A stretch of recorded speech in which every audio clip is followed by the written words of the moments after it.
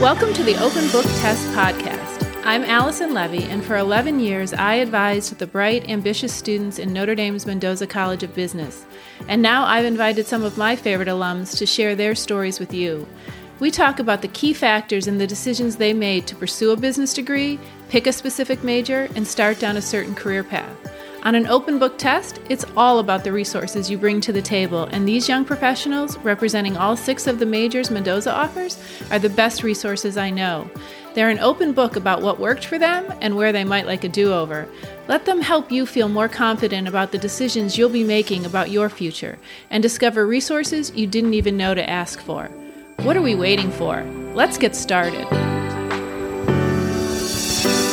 Today's episode is sponsored by Fire Stationery. Travel in 2020 wasn't really a thing, but you can send a piece of your favorite city when you purchase note cards from Fire Stationery. Each color is named for a city that sisters Laura and Kristen visited together and holds a special place in their heart. How fun is that? Do you have family or friends in, say, San Francisco, Nashville, or Naples? Send a card in that city's color for a special touch. Or maybe a sibling or friend is moving to a new city for college or a new job. What a personal way to say, congrats, and stay in touch. Check out all their offerings at firestationery.com, and here's a friendly reminder that in this case, stationery ends in ERY. It's linked in the show notes if spelling just isn't your thing. Welcome back to the Open Book Test Podcast. The new year starts on Friday, so let me be the first to wish you a happy new year. And the end of the year is often a time when we think about taking stock of where we are in our lives and what we want to continue and what we maybe would like to do differently going forward. And it's also a great time to think about what we're grateful for. And this year in particular, I could not be more grateful to have reconnected with the bright, funny, generous alums who so graciously accepted my invitation to be the first guests on this new podcast. And while I wish you could talk to them directly, I do think that listening in is the next best thing. I'm certainly learning a lot from them, and I hope you are too. And in general, I'm just learning a lot. Like this podcast was me following my own advice and getting out of my own comfort zone and out of my own way to do something that I wholeheartedly believe in the value of, but also doing something that I'd never done before. And I have to say that doing it all on my own is humbling. The learning curve is steep in terms of planning it all out, doing the technical editing, and then marketing these podcasts. But if there are some inelegant cuts and some poorly phrased questions along the way, I'm still very proud of the content that I'm producing and 100% sure of its value. And I have to say, I'm having so much fun. We constantly underestimate and undervalue the importance of fun in our lives. And sure, there's plenty of frustration and moments where I'm very critical of my efforts. For instance, this is take 5 or 6 of this particular episode because I'm running into some odd recording issues that I have not had in the previous episodes, so a little bit of troubleshooting going on this morning as I try and figure out what button I didn't push or did push, etc. But mostly I'm just loving the conversations that I'm having and enjoying the process, even when it's hard. So this is the first bonus episode, which I'm calling the Highlighter Editions. There'll be one a month, and normally it will post on Fridays after the last episode of each month. But since we had 5 weeks in December, and it's the week between Christmas and New Year's, I decided to give this first one a week of its own.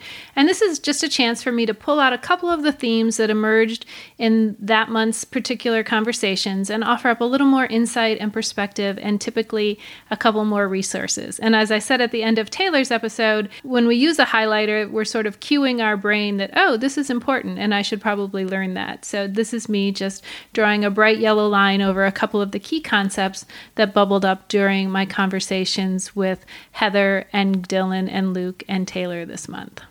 But they also touched on at least dozens of other topics, so make sure you don't use this as a substitute for listening to their whole episodes, because trust me, there is a lot more content there than what I'm going to try and touch on in today's quick recap. But all of my guests this month, and it's a theme that has continued to bubble up as I've recorded episodes for next month, have talked about changing their minds and following different paths than they originally intended. And that's really no surprise that, what they decided at 17 didn't end up being the be-all and end-all. But as a society, we put a lot of pressure on high school students to define their futures and have a plan and spell it all out on their college applications. And that does a few things that I'm not really such a fan of. One, it creates a lot of anxiety. Having to have your whole future laid out in a nice, neat, orderly package creates a lot of stress, because who thinks they have all the answers at 17 when they're still in high school? And two, that often causes us to make decisions based on insufficient information or maybe an over-reliance on the opinions of others. Luke talked about being a math guy, and math guys go into STEM. Perfectly logical progression, lots of good reasons to go into STEM, but it didn't end up being a good fit for him. And my third point is that sometimes having made a decision, it shuts down the exploration, which means we miss opportunities. So for instance, in Luke's case, once he settled on engineering, he wasn't really looking around to figure out, oh, there's also business analytics, or what else did he mention? Actuarial science. That came later as he got a little dissatisfied with engineering, but he might have been able to shortcut that journey if he had spent a little more time up front looking into all the different things that he might have done. And it's not a perfect science of figuring it out, and you're never going to know everything, and we don't want to wait until we know everything because that creates decision paralysis. So there's a happy medium in there somewhere, but I guess it goes back to what I was saying in one of the episodes about just not locking in too early on your decision, or at least not having blinders on, so that you're always kind of looking around and taking in what else is going on around you. Because we like to have a plan, and there's nothing wrong with that. Plans are certain, right? And we don't like uncertainty because uncertainty is uncomfortable. But as Dylan told us, that discomfort is where the juicy bits are. It's where we learn about ourselves and we decide what fits us. So another thing all 4 of my guests recommended was using all the abundant resources on campus. And they all specifically mentioned advising. And I don't think they did so just because they were sucking up to me. They're long out of college. There's no reason for them to stay on my good side. But they mentioned it because for them, it was a place that helped them work through their stuff, right? They were reevaluating, taking stock, figuring out, taking in new information and trying to figure out how that applied to them. They were growing and changing. And sometimes it just really, really helps to have a sounding board. And that's what they used advising for. And it seems to have worked out pretty well for all of them. But I will say that in my tenure in the advising office, we saw our number of visits drop year over year. And ironically, I was probably responsible for some of that, since I made a big push for us to automate a lot of the transactional reasons for students to visit, so that we would have more time for longer, more meaningful conversations. So a lot of the things like picking up a PIN number so that you could register, or declaring a class pass fail, or asking for an overload, those became things that could be done online. So that had the desired effect in that it freed up time. But if students don't come, then that becomes the problem. And the only students we required to come in were those on academic probation. But we certainly encouraged every student to come in at least once a semester, or at the very least once a year. And plenty did, but certainly lots and lots did not. And towards the end of my time there, I was starting to hear a lot of things like, oh, you really only go to advising if you're in trouble or if you're having a specific problem. And if this podcast succeeds at nothing else, I hope I can convince you that nothing is further from the truth. Turns out you only get to go through college once, and no one expects you to know everything, but we do expect you to use the resources available. And if you use them, that one time through college will be plenty, because you will have taken full advantage of everything available to you. And what we used at Notre Dame to communicate is typical of most colleges. We had a very robust website, we had a weekly newsletter, we did student-specific outreach via email, we conducted workshops and meetings every semester. But the beauty of an individual appointment with an advisor is just that.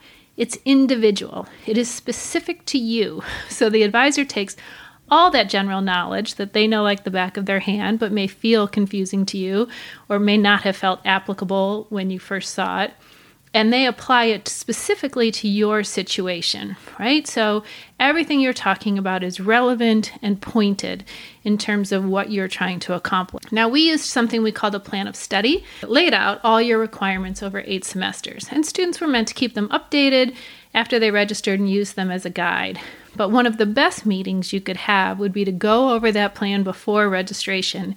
And by doing so, that alleviated a lot of missteps, such as not planning for a key course in a sequence, or getting a schedule together that was really out of balance in terms of quantitative courses or workload. We would have students come in at midterm all the time who were really stressed because they were just overwhelmed by their courses. And we were like, oh my goodness, why in God's green earth would you have put these 5 classes in the same semester? And they would, I was just trying to get all the requirements out of the way before I moved into electives and things like that. And we would always say, look, we would never have recommended that. And then we would sort out the rest of their semesters to try to give them a little more balance. One of my favorite stories was a student who came in, and she was a finance and econ major, I think, and she thought she was going to have to take semesters that were 18 and 21 credits, and she was near tears when she came in, and she just was, I don't think I could do this. And I spent 3, maybe 5 minutes revising her plan of study to show her where she had misunderstood. There was a lot of overlap between finance and econ, so there were some classes that we could take off her plan altogether. And in the end, she had a very manageable load. And she just looked at me and she's like, I just feel like I can breathe again. And my only response to that was, oh my goodness, how long have you been feeling this way? And next time, come see us or shoot me an email as soon as you start feeling stressed about it, because there's almost always an option or an answer that you haven't considered, and we can make things better. So there's a ton of value add in talking to the professionals and the people who do this every day, because what looks complicated to you or overwhelming, I'm sure we've seen it before. And in 99.9% of cases, we have offered students another way or another option that has lightened their load or at least eased their mind about what is going on. But the key factor is that you often have to initiate that, right? We put a ton of information out. We will reach out to you if we think you're in danger. If something gets flagged to us that you're failing a class, but we're not going to reach out to you every other day just to say, hey, how you doing? But you can reach into us and say, hey, just want to check in and make sure I'm on the right track. And that is your responsibility. I'm looking at my notes, and I know I got called out by a dad who didn't think that needed to be his daughter's responsibility, given all the money he was paying. But the reality is, our student loads were about 400 students per advisor, and there's only so many hours in the day to check and double check and actually do your job. So there was no way we were going to have that kind of real-time access to student decisions and make sure that at every juncture you were doing the right thing. So some of that has to come from you.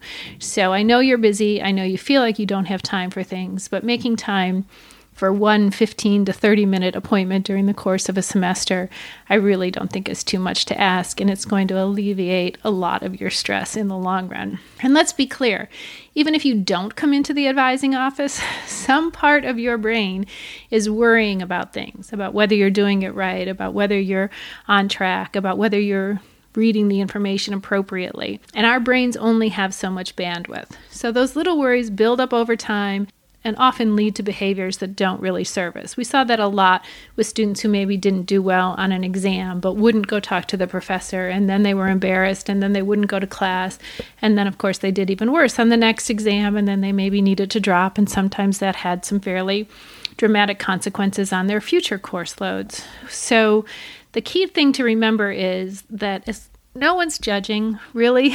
They mostly want to help, and you don't have to defend what happened on that first test. You don't have to have a great reason for why you didn't do well. You just need to be able to say, I didn't do well, and I'd really like to do better, and I'm here asking for your help. And professors are all over that and can help you study for the exams and teach you concepts that you missed in class. If you're making an effort, they will absolutely match you and make an effort as well. So Dylan mentioned feeling very depressed his senior year because he was trying to make that big decision about whether he was going to move to Australia or not. And I have to say, I do recall talking to him about the decision in my office, but I don't recall talking about the depression. And on the one hand, there was no reason for him to tell me. I am not a trained medical professional by any means. But on the other hand, I was someone he knew cared about him. I was someone who would have listened. I was someone who might have suggested a next step that would have helped him along that journey or just given him a place to vent. I mean, depression and anxiety are very real, and college life exacerbates most mental health issues. You're away from home, you're dealing with a lot of new things, And there's competition and comparison and all kinds of things that feed into those anxieties. But on the upside, there are lots of resources on campus, and I cannot recommend enough that you use them, right? At ND, we had psychiatrists and psychologists at St. Liam's, the health center. And I know it could sometimes be difficult to get an appointment, especially if it was around finals or another time when lots of people were feeling stress. But you can start with your rector. You can start with your RA in your section. You can start with your academic advisor. At Notre Dame, we had priests and residents in all the halls. We also had campus ministry. All these people are there to help, and they could also often facilitate a speedier appointment with a professional if that's what was warranted. But in some cases, that conversation with your rector, with your RA, with me, would have been all you really needed. Because students who are anxious don't always have a diagnosis for an anxiety disorder, right? Sometimes it's situation specific, and it could be that you're just stressed. You're facing something new and you're not coping well with it. You just need an ear, someone to listen to you, someone to give you a little bit of a different perspective and help you come up with a plan. And if that's the situation, there are so many people that can help. And I know students don't want to burden their friends, or they don't want to admit to their friends that they're struggling. But again, I've named a number of other people you can start with, and I'm sure there are plenty of others. I don't think I mentioned professors. If you've got a relationship with a professor, they're also someone who has talked to lots of students and been a student themselves, and they can help. You know, I met with hundreds of students that were on academic probation over the years. And let's be clear, all of them were very capable of succeeding academically. They had all gotten into Notre Dame, they were all very bright, and it was almost always that something else was getting in their way. Maybe something was going on at home, maybe there was a relationship issue on campus that was causing them some stress, they might have had a substance abuse issue, or maybe it was as simple as a major that wasn't a good fit, right? If you're hating your classes and not enjoying them, it's really hard to get up in the morning and go to class. So sometimes it was sort of a simple fix in that respect, that we could find something else for them to do. But these are all hard things, and things that need to be faced and addressed if anything's going to get better, right? The more you just push it down and hide, the harder everything is, because it all starts to snowball. So my advice is pick someone to confide in. Don't feel like you have to carry it all alone. My standing line at Notre Dame was that it was a very hard place to struggle because no one else looks like they are, right? Everyone has this image that they are on top of their game and doing all these amazing things, and it's all just happening so easily. So if you're not feeling that, first, it's very humbling, and then typically it's also very isolating because you don't want to share that you are not in that place. But I could talk for days about the hundreds of different struggle stories I heard from students who gave every impression of being happy and successful in all things. Here's just another pro tip or PSA, I guess, that sometimes the anxiety comes from just a lack of self-care, which is also easy to fall into on a college campus. You're not getting enough sleep, you're not eating healthfully, you're not getting exercise or spending time with people who raise your spirits. And some of those things are a function of just being on your own for the first time, right? When you're living at home, mom and dad are saying, go to bed, dinner's on the table. Maybe you have exercise because you're involved in a varsity sport, and that's not a thing for you in college. So some of that is that it used to be baked into your structure, and now you have to figure out how to make time for it.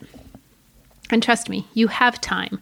I know we all think we're crazy busy, and especially in college, but I have alums tell me all the time that they didn't realize just how much time they had when they were in college, now that they're out working 40 to 80 hours a week, depending on the job, and having to do their own shopping and their own cooking and meet up with friends on the weekends because they no longer live in their dorms, et cetera, et cetera. So you have time, you just have to figure out how to use it wisely. And if you do the small things well and build in some little routines, I find that the big things will fall into place. But back to those students who were on probation, one of the things I always made them do was give me 3 to 5 things that behavioral changes they were going to make. Because the students who said things to me like, well, I'm going to do better this semester, that's way too vague and nothing really changes. So I would ask them to define a couple strategic changes that might improve their situation. So if they normally studied in their room, maybe now they would say, I'm going to the library. They would find an accountability partner on campus, and sometimes that would be me. Sometimes it would be a friend that they would go study with. Maybe they'd build in a little more exercise because they just felt that that really cleared their head. But in any event, 3 to 5 things that were very specific, and that usually made a world of difference. And one of those things was, of course, a biweekly meeting with their advisor. And again, I'm not saying anybody has to come in biweekly, but if those students could manage that, one 15 to 30 minute appointment each semester can save you hours of time and lots of worry. So 100% recommend adding that to your to-do list. And since I always like to recommend one more resource, because I know you don't have enough to do, I do want to mention a book that was originally recommended to me by the Career Center, which is called You Majored in What? And it's written by Catherine Brooks. And I have to say, I was really surprised when I went to link it that it was originally published in 1969, because I think it's still incredibly relevant. It's a quick read. It includes some great exercises to help you connect the dots between what you're drawn to naturally and then what you can do with those interests and skills. I'm especially a fan of the mind maps, which helps you connect lots of disparate dots to figure out, what you are gravitating to, what you're naturally curious about. So I would highly recommend you take some time maybe over the summer to dig deep, or, if you still have a little time before school starts, you could do it now. To really learn a little bit more about yourself and then use that to inform the decisions that you make next. So I mentioned that we're starting a new year on Friday. And so, of course, many people will be making New Year's resolutions. I'm not really such a fan of those because I'm frankly not very reliable at following through. But I have the last couple years made a list of more or less, and just listing some things that I want more of in my life and things that I want less of in my life. So more might be more time with family, more time outside, in nature, and less is usually something around the less sugar, less stress, those kinds of things. But one thing I would definitely like more of in 2021 is for more people to find this little podcast. I think there's so much good information coming out, and the conversations are interesting and unbelievably helpful. So one of the ways we can get more listeners, apparently, is if we have more reviews. And if you're willing, I would greatly appreciate it if you could go to Apple or Spotify and add a few stars and just a sentence or two about what you are enjoying about the podcast, and then also recommend it to your friends. I think there's something here for everyone, and the more people that listen, the more people that can benefit. So thanks so much for listening. I'll be back again next week with a fun new guest. And until then, enjoy celebrating the new year. And we'll talk soon.